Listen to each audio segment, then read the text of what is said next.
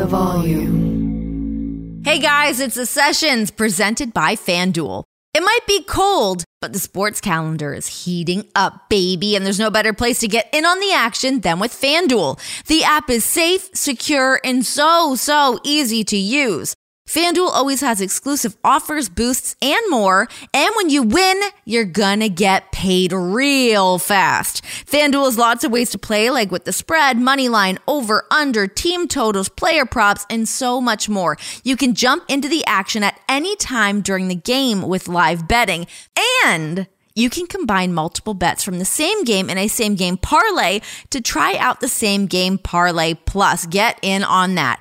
And FanDuel is now live in Maryland, y'all. So use the promo code Renee, RENEE, and download the FanDuel app today to start making every moment more. Disclaimer, 21 plus in select states. Gambling problem? Call 1-800-GAMBLER or visit FanDuel.com/RG for Colorado, Iowa, Minneapolis, New Jersey, Pennsylvania, Illinois, and Virginia. 1-800-NEXT-STEP or text NEXT STEP to 53342. 1-888-789-7777 or visit ccpg.org/chat for Connecticut. 1-800-9-WITH-IT for Indiana. 1-877-770-STOP for Louisiana. Visit mdgamblinghelp.org for Maryland. Tennessee Redline 1-800-889-9789 for Tennessee. Visit ksgamblinghelp.com for Kansas. 1-800-522-4700 for Wyoming or visit www.1800gambler.net for West Virginia. Hey guys, welcome to the Sessions. Have an awesome episode coming up in just a second with Rocky Romero. He is a top-notch human being. He has worked in many different wrestling promotions. We got down to the brass tacks and all of it. But before that, I want to tell you guys about NetSuite. So 2000, 2008, 2022, when it comes to the economy, those are some pretty scary years. There's a dot-com crash, housing crash, and of course the roller coaster that we're going through right now. One thing is certain, though, that it's a pretty dangerous time to not know your numbers. But over 31,000 businesses have the confidence and clarity that they need because they rely on NetSuite by Oracle, the #1 cloud financial system. So NetSuite gives you visibility and control of your financials, inventory, HR, planning, and budgeting so that you can manage risk, get reliable forecasts, and improve margins. Everything that you need all in one place. So how do you prepare for uncertain times? The answer is NetSuite. NetSuite helps you identify rising costs, automate your business processes, and easily see where you can save some money. That's why 93% of customers say that they improved their visibility and control when they upgraded to NetSuite. So what are you waiting for? Right now, NetSuite is offering a one-of-a-kind flexible financing program. Head over to netsuite.com/sessions. That's netsuite.com/sessions. Get in on it. Don't miss out. All right, guys, let's get into the interview. This is Rocky Romero.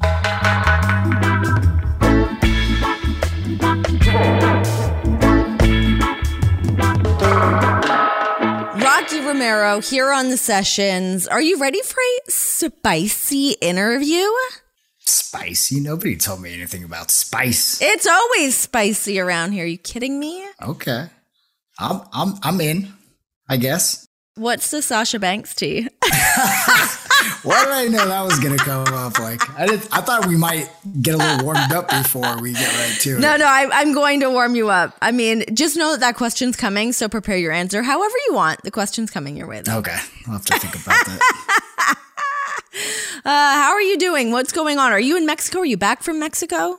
I am currently home in Los Angeles. I am back from Mexico. I got back earlier this week, and I had a great trip. I won a tournament. I got this cool cup. I should probably have put it in my background, but I didn't. Well, you blurred your background anyway, so we wouldn't be able to see it. Yeah. That's smart. I didn't really like my background today. I got to fix up my podcasting space a bit. Do you want me to send you a fake plant? That's all the rage. Is that thing fake? Oh, God, yeah. I can't keep a plant alive for the life of me. Can you keep plants alive? My wife is exceptionally good at it. She didn't start out that way, but now she's got a green thumb.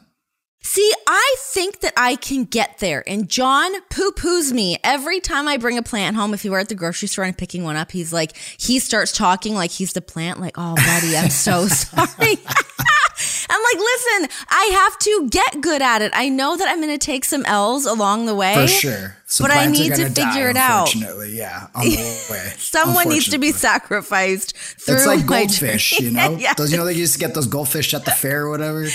Then Or a turtle. Or a turtle. You're going to go through a few of them, unfortunately, but then you're going to get really good at taking care of pets, you know? Yeah. It's like any kid that like loses a hamster that all of a sudden is in like the walls of your house. It happens to everybody. A lizard, a snake. It totally happens. Yes. Have you ever lost a pet? No, but I definitely lost I had a hamster. His name was Corky. He was my best friend as a kid. And then that was like my first.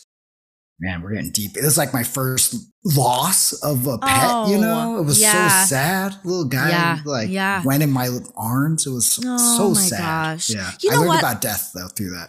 Did kids still get pet hamsters, or was that a thing for kids of the 80s? Because I had a hamster named Ralph. I loved this guy. Me and my best friend, we set up a fake wedding, a real wedding for our hamsters.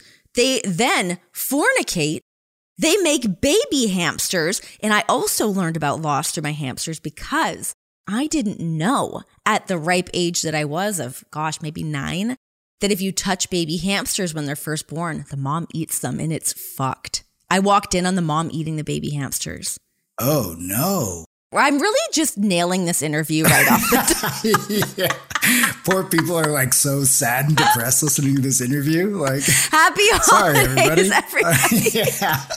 We're just kidding. Anyway. Oh my God. That was just a dream I had that didn't actually happen. Yeah. Of course. Anyway, shout out to hamsters. Should we talk about something? Yeah, let's talk about something happy. I mean, I have two beautiful little, one's a Shih Tzu and one's a poodle. They're the joys of my life. I've heard about these dogs. I've heard about like the love you have for these dogs. How old are they? Duke is, I think he's 6 now. And then Honey is 3. Duke and Honey. Oh my gosh. Dogs are just the best. What angels on earth. They really are. We don't deserve them. Do you ever travel with your dogs? A little bit. Not really. My wife wants to take them everywhere, but it's kind of hard, to take them. No, it's rough. Yeah. Pun intended. Right. And my dogs are bougie as hell, so like... You have LA dogs. Do you keep them in those like fancy like LA Hollywood dog motels or hotels or whatever? Of course. That's where we picked them up. We picked them from this bougie rescue place.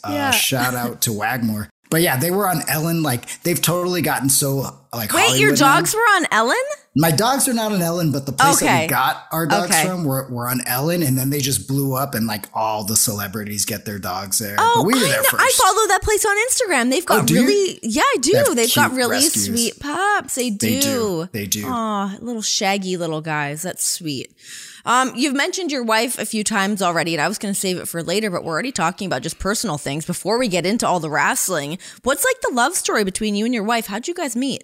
So we actually met in acting class. Oh. It's very Hollywood too, but I know. Look at you. I know, so LA. But yeah, so she was trying to navigate the acting space, and I wanted to become a better professional wrestler, so I started taking acting classes, and that's where we met. And like about a year in, we started to pay attention to each other, and then I asked her out on Facebook Messenger.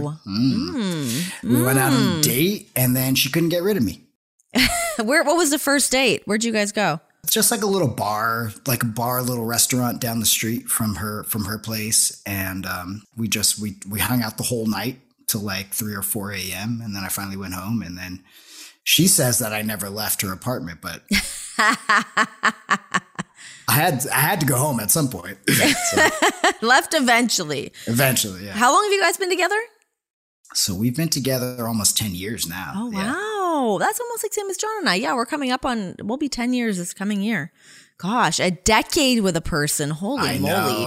I know all the secrets, all the little crevices, all the skeletons. all of it. Yeah. Okay, so you mentioned taking acting classes to become a better professional wrestler. You have really become that guy, obviously for New Japan, but I think for multiple promotions, to be able to kind of groom some younger talent coming in to get them to where they need to be. Is that something that you often recommend to people, is to tap into the acting side of things? Yeah. It kind of became like, so now when I do like seminars and stuff, like I'm totally like taking stuff that I learned from acting and applying it to like professional wrestling, because there's a lot of like good little nuggets that the style of acting that I studied, it's perfect for me because I'm so bad at this. So it's like not preparing is your preparation and just kind of going off the feel, you know? I think like John would like this, I feel like, but like you just kind of going in there and just like kind of feeling. So like I try to tell the younger generation that even though I didn't do this when I was young, I just learned it later in life, but like, you know, to leave a little space to just find out what happens and just figure it out. So like that's like the best tool that I think I have, because I found all of the greatest like points of my character or points of my wrestling have always been in discovery mode and not like sitting back and thinking about it for hours and hours, driving yourself crazy. Like you've been doing this for some time now, so you've been in a bunch of different scenarios to learn to kind of sit back and wait for it. It takes a long time, I think, to have the confidence to learn to sit back. Yeah, to trust yourself that you know you're going to come up with something. I feel like, yeah, if you're young, it's really hard to know to just like let the moment happen, it seems. For sure. And so when I am teaching, that's what I try to focus on. And I say, you know, like just try it. You know, there's no wrong or right answers, because in wrestling there really isn't, right? So it's like go ahead and just try it and see what happens. See what kind of story you just kind of naturally make. See what your opponent gives you. And every time your opponent gives you something, that's like a gift. So you choose to receive that gift. Those like rules of improv, the yes and it. Exactly. It's helpful to have those acting classes for obviously like not only in the ring, waiting for those moments, learning how to sell, all of those different things. And of course for a promo to be able to kind of learn those moments and make certain lines feel important and whatnot. I feel like we should do more of that. I know at WWE, we did have an acting coach following us around on the road with us for a while. And some people really hated it. They hated that there was an acting coach around. I think it's a really smart idea. Why not? People are very resistant towards that. I could see why, if you're kind of like a traditionalist, maybe, you know, or like you're so method in the way that you're already doing things and it's worked for you, how you could be scared to try that, you know? But I think you should give it a go either way, you know, and then, you know, try to figure out if you can just X that off the list, or, you know, maybe you want to dive deeper. Lean into it, a deep dive. Okay, so when you first got into professional wrestling, you were what, 15, wrestling under a mask? And is this true that you were wrestling with the little people? Are we saying little people? Is that the PC yeah, term? Okay. That, yeah. What is the story behind this? You've been talking to Emilio, haven't you? Yeah. So, you know, I was like 15. So they didn't really want to put me with the adults. So there was another kid that was about 15 years old, 16 years old. So we just wrestled each other, and they had him under a gimmick called El Payasito Dinko, which is like the clown dink, but like a very like warped lucha version of it. So they decided to put me under the mask and called El Mono Negro, okay, which means the black monkey. So I was a monkey. I was a little monkey guy. Cute. And then I would fight the clown. Wow. That's as carny as it gets right there. It's very carny. I started out very carny, still am. I don't know. That's great. That's fantastic. Renee, help me, please. Get me out of this business. I'm ready to go do something else. You're in it. Just ride it out. It's going well for you. It's good. What was it like being under a mask? I sometimes feel for wrestlers that are under a mask, because I feel like that's got to be rough sometimes. In the beginning, it's very different, obviously, and you know, you're losing like your depth perception, and you know, you kind of learn to work around it. But yeah, I never really liked wrestling in a mask. I got comfortable with it later in my career when I started became Black Tiger. Then I got very comfortable with it. but it's not something that I really enjoy. I mean, look at how handsome this face is. Look at this face. Why would we cover it up? Oh my God. This, you know? I mean, if you're young and we're trying to sneak you onto the card, I get it. Right. But exactly. Yeah, let's get that face out there. Yeah. So you're 15, you're in the world of professional wrestling, traveling the world as like a kid. What was like that experience like? Did you have to grow up really fast? Did I ever really grow up? I don't really know. But yeah, no, I definitely grew up fast and just kind of got thrown into it. And I don't know, it was very overwhelming. You know, everything was happening so fast. You know, obviously, like my first trip to Japan was, I think I was like 19 years old, about to turn 20. My debut match was like in the Tokyo Dome in front of like 50,000 people. So as you can imagine, I tell this story often, but it's like they told us right before, you know, not to look up because you're going to see the crowd. You might freak yourself out. So walking down the ramp, the first thing I could do was like, you just see this sea of people. And I looked up and I looked all around and I definitely was like, oh my God, what am I doing here? Why am I here? Like, whose idea was this? But yeah, no, I definitely got to grow up fast and have a bunch of really cool experiences as a young man. And I think it's okay. What was like your parents' reaction to this of like sending their boy into the world and keeping tabs on you? And at this time, it's not like, what was the cell phone situation then? Were we on cell phones? Yeah, we had a big phone, you know, kind of. Like you were playing Snake on your phone. Yes. That was the kind of phone that you had. Yes, we definitely had a Nokia playing Snake on it. But when I was going to international, you had to get calling cards. So you'd get the calling card and then like dial the number. Then you had to put a pin in and then you had to hope that somebody picked up on the other line and, or somebody was home. Did you have a rule of like, you have to check in at this time? You've got to call your family. Like, did you guys have any kind of a system set into place? No, they just said, you know, call. And, you know, there was email too, right? So like, you know, it was like more emails. So like even that, like you would have to go to like an internet cafe. Exactly. Yes. An internet cafe. Yes. Pay for like whatever, $4 or $5 an hour. And then you could, you know, surf the net and send emails. So I often sent emails and then I tried to call like every few days or so. When I think of like me moving from Canada to Los Angeles when I was like 19, and I felt like I was an adult at the time, but now actually being an adult, I'm like, oh my God, I was a child. 100%. How did my mother let me do that?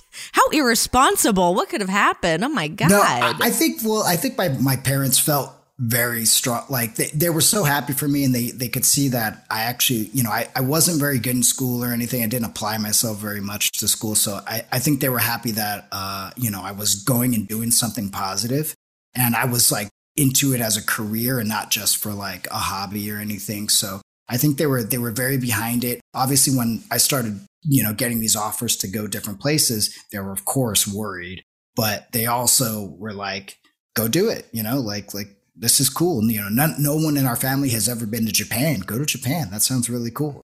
Did you ever have a moment as like being a kid, being around a ton of adults going, oh, I'm a little in over my head right now? Were you like, because you must have seen some shit that you were like, oh. Right.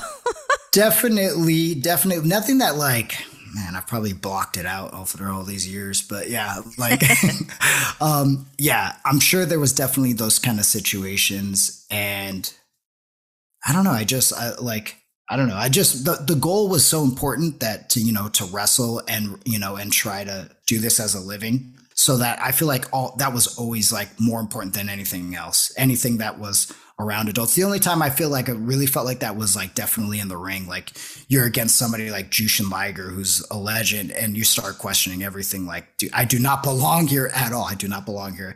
And then you forget everything. You know, your mind just goes blank. Like I couldn't even tell you about the first year in Japan that I wrestled because I feel like I was just always so nervous. It's all just like, sure, you couldn't soak it in proper. Yeah. No, not at all. I remember when I was in LA and I couldn't work. I didn't have a work visa. I had nothing. I didn't even have any work experience, but I was like, I'm off to Hollywood. I had no money. I made $50 a night under the table at this like one bar that I was working at. My car would break down on me all the time, but my roommate was friends with Paul Allen, who was like created Microsoft with Bill Gates, owned like the biggest yacht in the world. I'm at this man's house. I don't have like fucking $20 in my bank account. And he had like a tram in his house to go down to his guest house where he had a band that lived in this guest house that he just like woke up to like play music for everybody. And that was a moment for me where I go, what the fuck am I doing here? I don't have any money. I don't belong with this circle of people. Like, why am I here? It was like such a weird eye-opening moment that made me just feel like a kid that was like, what the fuck am I doing in this moment? Yeah, that was just in over my head with people that I should not have been like. And he's a lovely man. He was very nice, but I was like, just not where I should have been at the time because I was a kid and I needed to get my shit together. But anyways, your time at New Japan, why was New Japan the place that you have really gravitated towards to like really call home? It's the only place that would employ me. Fair enough. Fair enough. No. So yeah, I started at like 15. Then I think around like that time, I really started to get into Japanese professional wrestling. You know, I was a fan of the cruiserweight division in WCW. You know, that was a big effect on me. Obviously, like I'm a smaller guy. So who were your guys? Who were you watching that you loved? Ray and Eddie, of course. But like Hoovy, Psychosis, I mean, they were all just these crazy, amazing athletes. Jericho as well. I just thought that they were, I'd never seen anything like that. And obviously like there were also became personalities as well. In the beginning it was just about the matches, but then they started to really become personalities, especially like with Jericho and Guerrero.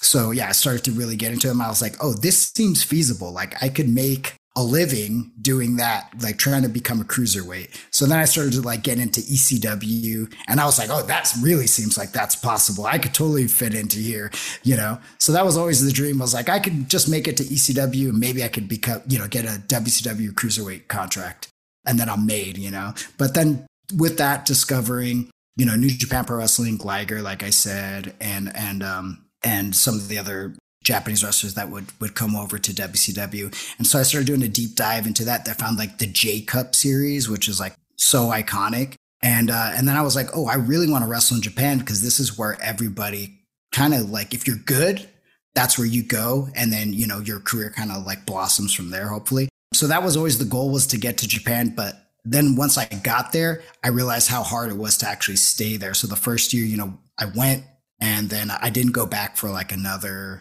like year and a half or something like that, 2 years. They were basically like, oh, go get more experience. You're not ready for this yet.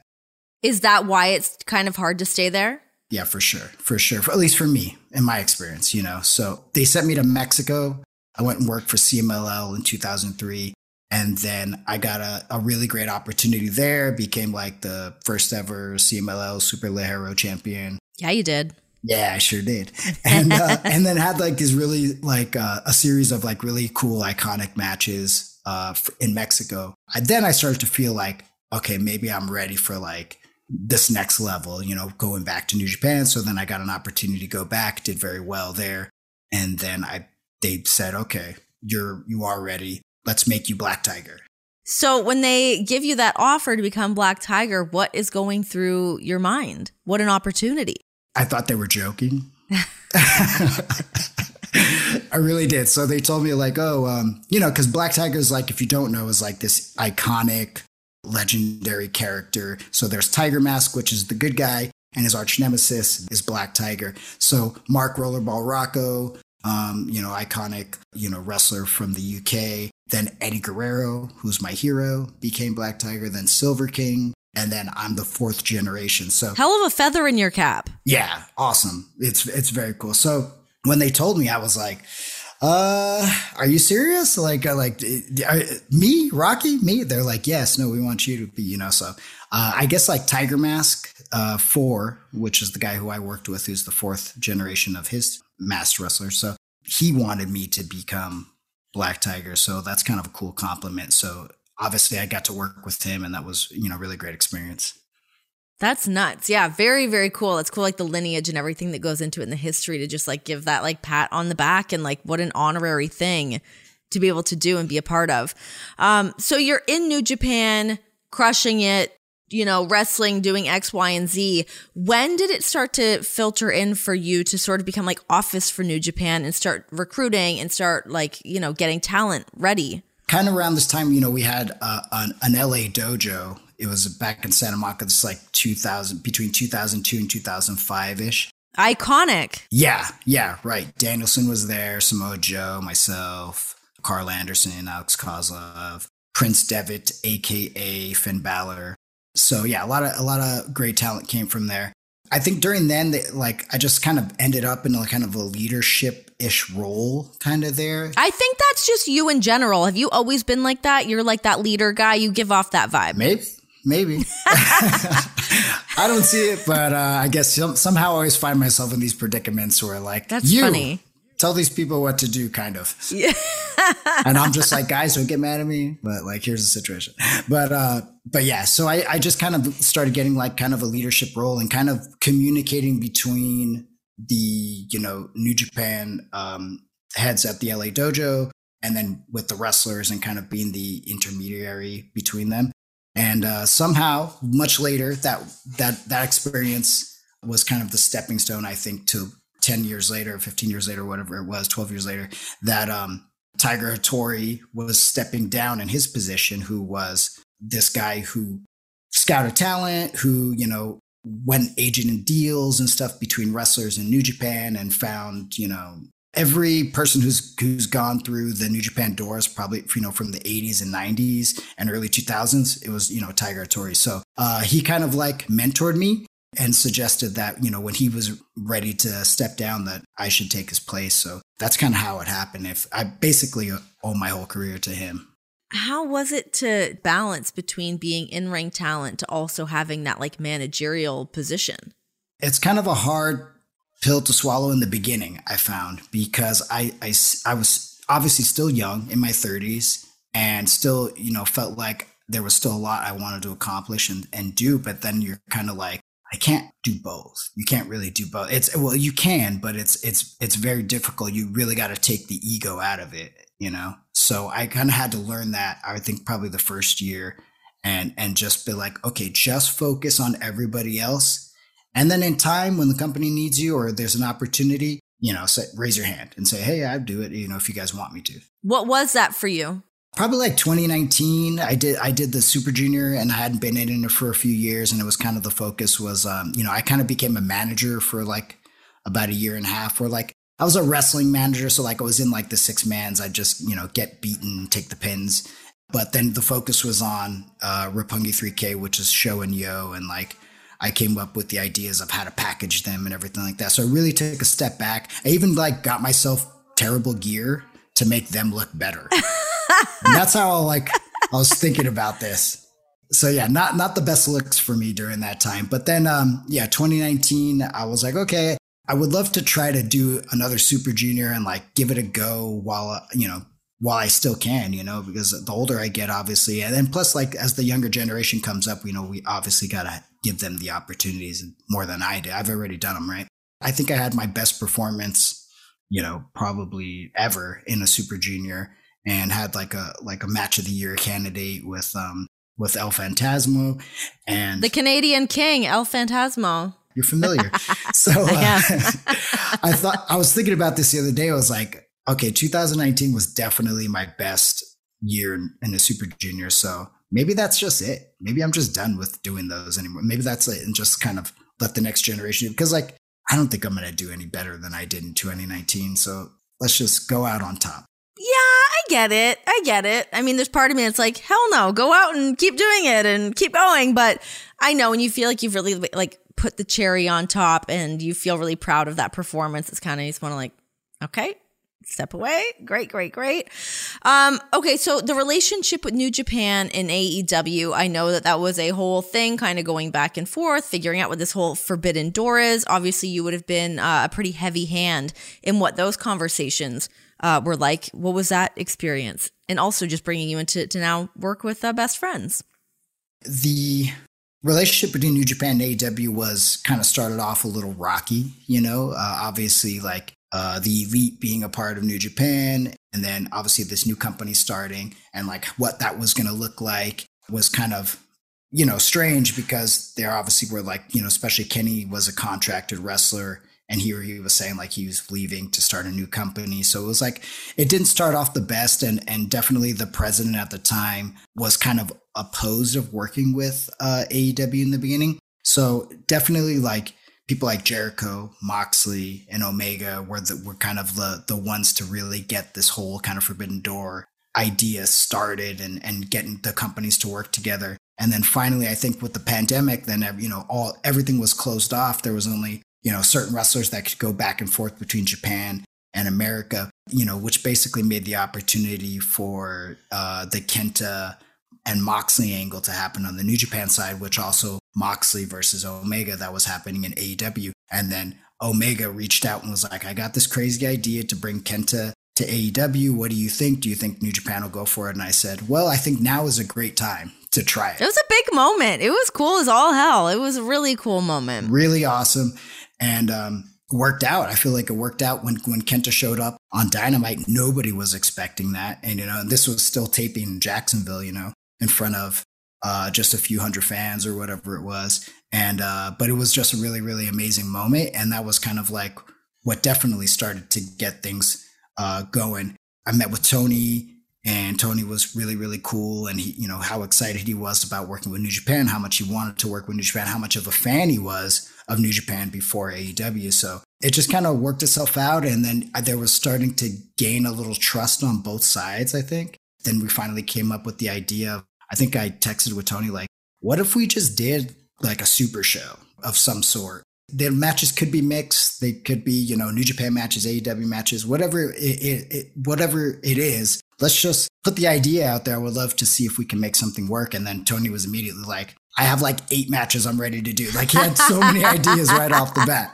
I was like, oh, this is great. This is great. I was like, yeah, this is awesome. And then I'm thinking like, I hope New Japan says yes. So then I went back to New Japan. I told them about it. And all of a sudden it became a reality. Like things started happening behind the scenes where, we're talking about, well, how would it work? Who handles the production, So going back and forth. So I just was going back and forth between, Chris Harrington and the New Japan office, between Tony and the New Japan office, and just going back and forth. And then, we were able to put this show together. And it was a crazy experience because New Japan is such a live event company.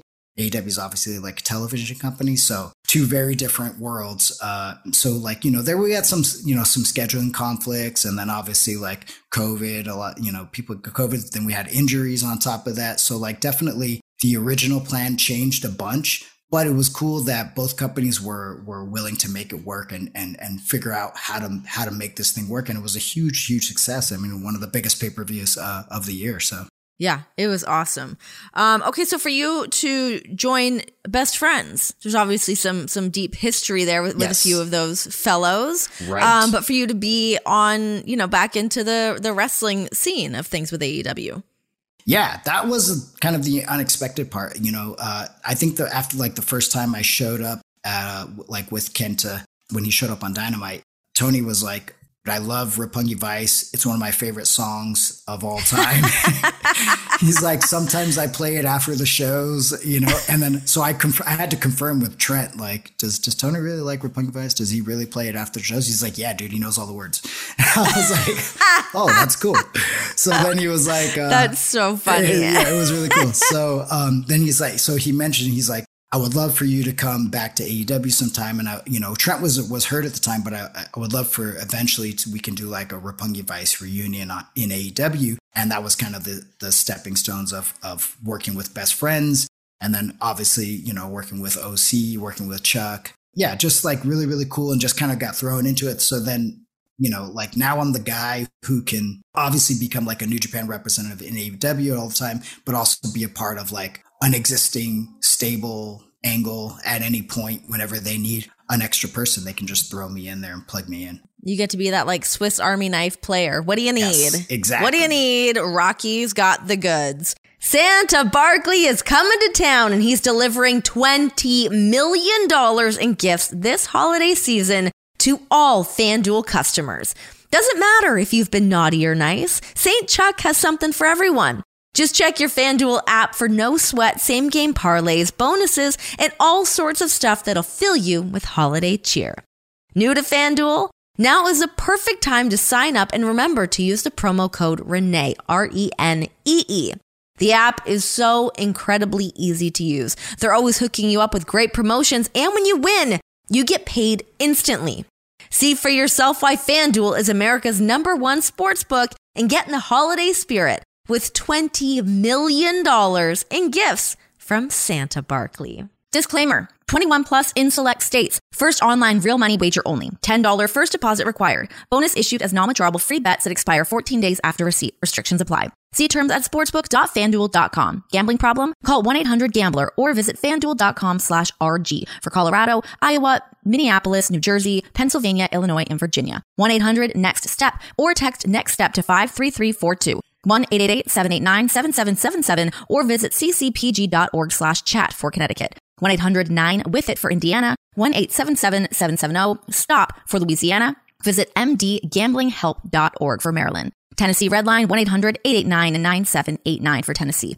Visit ksgamblinghelp.com for Kansas. 1-800-522-4700 for Wyoming. Or visit www.1800gambler.net for West Virginia. Your time working with Gallows and Anderson. Let's talk about those fellows for a minute. Do we need to?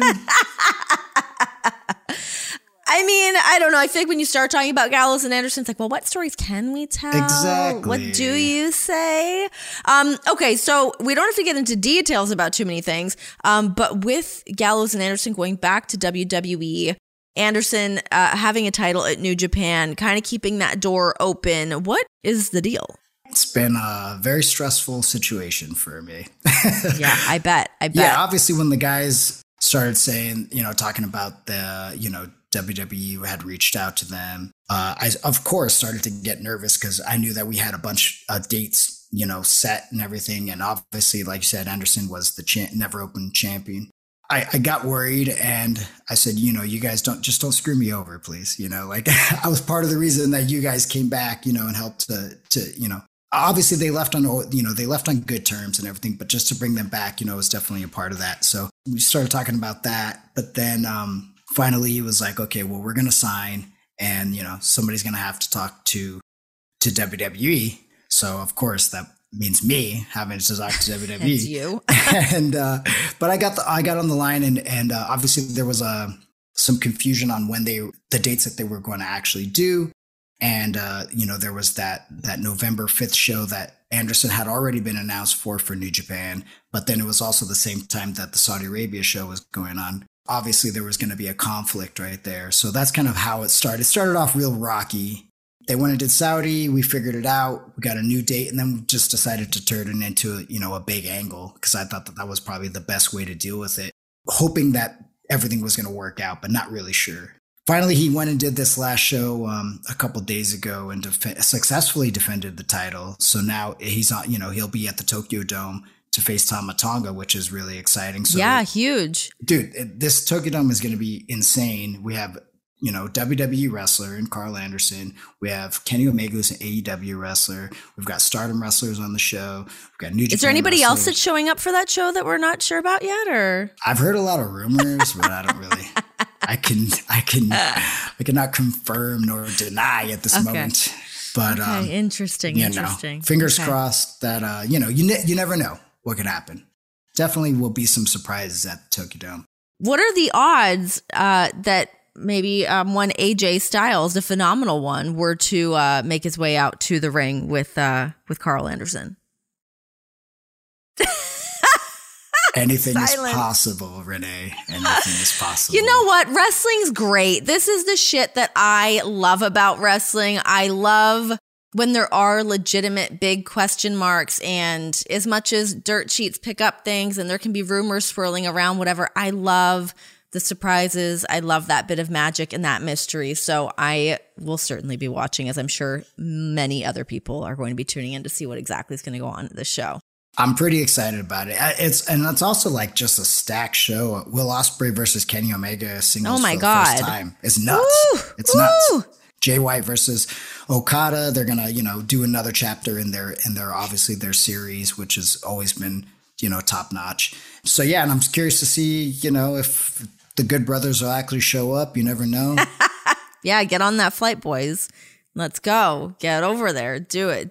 Please. Okay, so back to you as a professional wrestler. We kind of rattled off some of the accolades, some of the things you've been able to do. I feel like you were somebody that's very much so revered by your peers. Do you feel like you get your flowers as a wrestler? That's a loaded question. Yes and no. Yes and no. I think definitely by my peers, yes. Which is obviously a huge part of it. By fans, maybe not so much. I haven't been on the biggest platforms. And I think that that's definitely a part of it. I've never been in WWE, and now spending some time in AEW, I'm definitely getting more accolades, I guess. Yeah. There's also a lot of people always talking shit online. I see it. Hey, but no, I definitely feel good that I definitely feel like, having accolades from my peers is more important. What is the deal with you being one of the most hated men in Mexico at one point? Oh, I tried to start a riot in August. What happened? I was almost successful. So it was the World Grand Prix for CMLL, which is Mexico versus the world. So I represented the world, and yeah, right before the match even started, we started getting into a shoving match, and then all of a sudden, the next thing you know, is like 15,000 people on their feet, like screaming at me. And I kind of got ran off into the crowd, which was a bad idea because then there was that's not smart. A lot of people started to swarm me, so I jumped back over. But it was a cool feeling to have that kind of heat in such a like rabid fan base like Lucha Libre has. But it felt good. It felt good to be back on your toes and being a heel, which I love so much. I'm so tired of being a good guy. But it makes like wrestling easier if I'm a good guy because I'm doing backstage stuff. It seems so much easier than trying to be a heel, but it's fun to do that in Mexico and get people riled up. I feel like everyone always says it's easier to be a heel than it is to be a good guy. It's definitely easier to be heel, but I'm saying it's easier to be a babyface if I'm doing backstage stuff in New Japan. Gotcha. Yeah. Of course. Yeah, that's smart. Than smart, being smart. A heel. People sometimes will take things the wrong way, obviously. And so it's easier to be an office person, I guess. Babyface office guy. Babyface office guy, yeah. It's much easier. You have some degeneration Mexico stories? Is this a thing? Emilio's chiming in on this. This is Emilio, by the way. I got the awesome opportunity to work with Sean Waltman in Mexico in my time in AAA. And so his big idea was like, we're going to start a new group and it's going to be called Degeneration Mex. Oh, okay. Yeah. And so we came out to the music and everything. And I don't know if AAA ever got sued or not, but like we definitely came out to the music. We had pyro. We did jumping crotch chops. You had to. Awesome. You had to. Did you have the glow sticks? No, we didn't have glow sticks. Boo. But we had like the cross X's, the fireworks, the pyro. Yeah. That's rad. That a couple times. I don't know. It was pretty cool because I basically got to be, 15, 16 years old, pretending to be in DX in front of like thousands of people. So I loved it. Every second of it. It was not a hit. It was not over at all. But it was an awesome experience to work with Sean because he's got one of the best minds ever. And I learned a ton working with him. Like being sweet man, being a fiery baby face, like just learning so much. So very thankful because he kind of definitely changed some of my opinions about wrestling a little bit. And just like, how so? Well, like I never really put anything into a comeback. I always thought just a comeback was just like a comeback, right? The only thing Sean ever wanted to do was just do the comeback. And then I started to realize like how important that was. And like how that kind of sets the tone for the rest of the match. And like that sometimes is the most important part of the match, depending on where you are. So then I started to just realize, okay, I have to have like a sweet comeback. So I put together a really awesome comeback. And then I became the comeback guy for like my team with me and Trent later. And also like even just like that little area of New Japan where it was like the Bucks and Red Dragon and Roppongi Vice and Time Splitters, then like I was the comeback guy. Even if we did like a 4-way or whatever, they'd be like, oh, give it to, even though like all those guys are better athletes than me and more impressive, I just had the fire. I knew exactly what to do. I had the clotheslines. I had all this stuff. So I just became the comeback guy. And then that was like a great compliment because I wouldn't have had that if it wasn't for Sean. when you're able to pick up tidbits from working with the guys that are like the greats, it's really awesome to be able to take some of those and just put them in your tool belt and get to work. You have been around this business for some time. You've worked in many different promotions. You've been there and done that. You've got some stories, obviously. I would love for you to close this out with telling me some great Antonio Inoki stories. Oh, man. What do you got? What do you got? I think the greatest Antonio Inoki story I have is it all started. I was on tour in Japan. There was like a week between the tours. So it was like the beginning of the tour was like Super Junior. And then there was like a week off because New Japan was going to Italy for a week. And then the rest of the tour was going to resume. I wasn't supposed to be on this Italy tour at all. So I was just going to take the week off and stay at the dojo train, you know. I get a phone call like 2 nights before they leave to Italy. And it's just basically like me in the dojo. I don't know who it was, but some young lion rookie picks up the phone. It's like midnight. And then I could hear the phone ring downstairs, and then all of a sudden I hear boop, boop, boop, boop, the guy walking up the stairs and then banging on my door. And I'm like, yeah. And he's like, oh, Mr. Inoki wants you to come to Roppongi right now for drinks. And I said, oh, okay. So the boss says, okay, you're going to have drinks at midnight. You put on your clothes, you get in a cab, go, right? So I get there and it's like just another place I didn't belong. I was there, like you were talking about, I was just there. I was a young man with adults, have no idea. So I walk into this smoky bar and I sit down, and then Antonio Inoki's like, do you drink whiskey? I'm like, of course. Do tonight. Yep. Oh, I do tonight. Never drank whiskey like this before. Yeah. So gives me, they give me a whiskey, and then he goes, you smoke cigars, right? And I'm like, yes. And he goes, and at this, he goes, you're Cuban, right? So you definitely smoke cigars. Oh, Lord. I'm like, well, that's a gimmick. I'm actually Puerto Rican, and I've never been to Cuba. I was born in Los Angeles. So I just said yes, of course. And he hands me a cigar. I think it's the first time I've ever smoked a cigar. So I had no idea. So I just got like this whiskey and the cigar. Oh, in my no. hand. Definitely just don't belong there. I'm with, all these elite people from, all over in the Japanese business world and politics or whatever. So I'm sitting there and he's like, are you going to Italy? This is pretty cool that New Japan is doing this tour in Italy. And I was like, no, I'm actually off the tour. I'm staying here. He's like, what? How could one of our greatest wrestlers, in the company not go to Italy? I was like, wow, this is incredible. I don't know what's going on in my life right now. And then he goes, so whatever, we finish out the night. I go to bed. It's like late. And I wake up the next day. And the same guy comes up, the same young lion knocks on the door. He goes, I need your passport. I have to drop it off at the office. They need to make some kind of visa for you to go to Italy. I'm like, oh, okay. So hand him my passport. He leaves. Now I'm booked for this Italy tour. So the first 5 days I have nothing to do because they weren't planning on me being there. So there wasn't really a spot for me on the cards. So I just kind of hung out for 5 days, which was awesome. I ate Italian food, drank wine. It was amazing. So then finally, I think the last day they said, oh, we have a spot for you on the card. It's going to be you and Ultimo Dragon against Liger and Tiger Mask. So it was this really cool, tag match with all these masked, these 4 masked wrestlers. So I went to go and do a double stomp to Tiger Mask, and I slipped off his back and tried to post, and then dislocated my shoulder during the match. Oh, shit. So I get to the back and the trainer's looking at it. He's like, oh, yeah, this is bad. This is definitely dislocated. So then he put it back in place and he's like, okay, put a sling on me. And this is the last night of the tour. So he's like, you're definitely smoked for the rest of the tour. When you get back to Japan, the Super Junior is done for you. Now, mind you, I was supposed to win the Super Junior that year. And it was a big deal. There was going to get this huge push.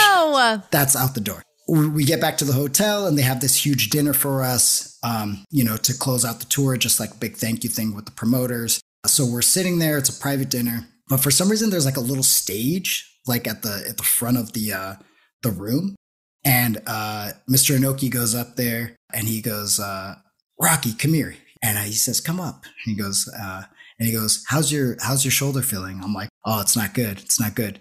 And he's like, oh, okay, well, take off the sling. So I take off the sling, and then he goes, can you move it? I'm like, not really. And he goes, okay. So then he proceeds to rub his hands together, and straight out of Karate Kid, he just goes, and he starts focusing on it, right? And like, he's like, do you feel like any tingling or getting hot? I'm like, yes, but I was getting hot because I'm watching everybody watch me while he's doing this, right? So I'm just getting so nervous so that I'm starting to like sweat for sure. You know, I'm like, oh no, what am I supposed to do in this situation? What's going on? You know, like, and everybody's watching me and he's just like doing the zzz, and he's like, you know, and he's like, so he does it for like, I don't know, a minute or two. It felt like forever. And then he goes, go ahead and move it around. Like, I think it should be better. And I'm looking at the trainer who's looking at me watching this whole thing. All he does is going, no, don't move it. You know, he's like from his seat. So I just go with like everything I had, and I raise it like up to my shoulder, like right. And he goes, great. I'm so glad it's much better. And he goes, and then he just like points at me to go sit down. So I could just go and sit in my seat. And then I was like, everybody was just watching it, like all the boys. And then I remember like a couple days later, like Jado or Gato or somebody being like, yeah, he tried to do that to me like 2 years ago. And I just completely no-sold it. Oh my God, that's fantastic. Yeah, but honestly though, that was a very fun kind of story that happened. But yeah, Mr. Noki was really, really awesome to me. He gave me a bunch of opportunities, and it was such a pleasure to be able to be around a legend like that. And somebody definitely learned a lot. And very sad to see him pass this year. That was a rough one. Yeah. Yeah, absolutely. Total legend. It's so cool to be able to spend time under a learning tree like that, and just to develop like a friendship like that. It's really cool. Something to hold close, definitely. Well, Rocky, thank you so much for popping on here with me. You're an absolute gem of a human being. Go get those pups, give them little smooches, and hopefully I'll see you at TV soon. When are you going to be there next? Probably after the new year. I got to go to Japan. I got to go back to Mexico. And then, yeah, probably sometime after that. But I got to go get my pups because they're getting baths today. Oh, shoot. Okay. Listen, it's the holidays. You got to have a clean dog, you know? Scrub them down. Well, listen, text me if anything goes down at Wrestle Kingdom that I need to know about. And just keep a finger on the pulse. Like what? I don't know. Maybe there's someone's going to be there. A woman, perhaps. Oh. Do you know something that I know, Renee? I just see things trending on Twitter. That's all I ever see. Okay, I just see trends. I don't know. I'm trying to be a journalist, and this is the best I can do. You're doing a great job. Thank you so much. Hey, have a great holiday. Thank you. You too. All right, I'll talk to you soon. A big thank you to Rocky for joining me and hanging out. I hope that you guys enjoyed this episode. As always, if you want to see more of this episode, head on over to YouTube, hang on YouTube, subscribe, like, share it, all of those great things. Let me know more people that you guys want to see on the sessions as well. We're open to all comers, so hit your girl up. Until next time, this has been The Sessions.